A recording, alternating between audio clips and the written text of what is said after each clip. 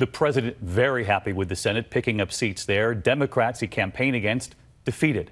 But in the House, the Democrats taking back control, and today a combative news conference from the president, during which the president said to Democrats that he's willing to work with them, but that if they investigate him, it would all, quote, grind to a halt.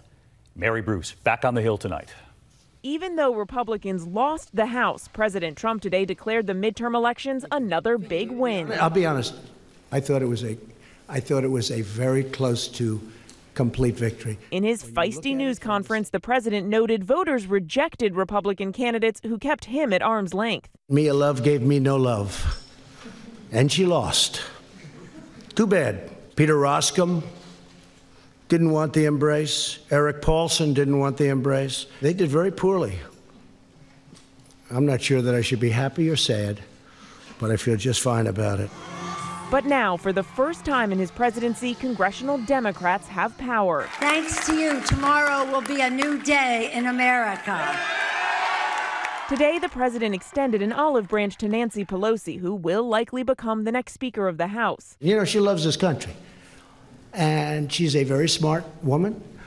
She's done a very good job. Pelosi and the president are pledging to work together, but Trump knows full well House Democrats have something else in mind, too. They want to hold his administration accountable. Now armed with the power to subpoena, Democrats are poised to launch an onslaught of investigations. The president says if Democrats come after him, he'll go after them, with help from the Republican-led Senate. They can play that game, but we can play it better, because we have a thing called the United States Senate, and all you're going to do is end up in back and forth and back and forth, and 2 years is going to go up, and we won't have done a thing.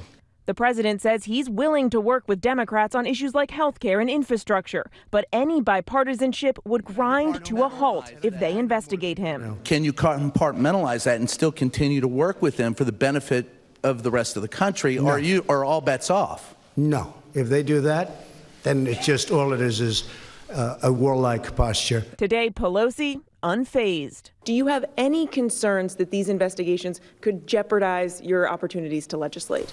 We do not intend to abandon or relinquish our responsibility as Article 1, the first branch of government, and our responsibilities for accountability, for oversight, and the rest. Mary Bruce with us live from the Hill tonight. And Mary, Nancy Pelosi poised to become Speaker again. We'll see. She was asked today if House Democrats will now move to get the president's tax returns.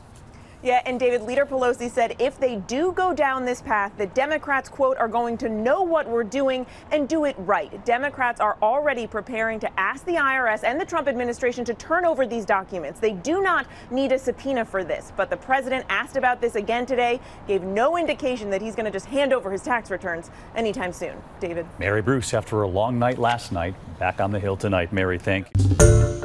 Hi, everyone. George Stephanopoulos here. Thanks for checking out the ABC News YouTube channel. If you'd like to get more videos, show highlights, and watch live event coverage, click on the right over here to subscribe to our channel. And don't forget to download the ABC News app for breaking news alerts. Thanks for watching.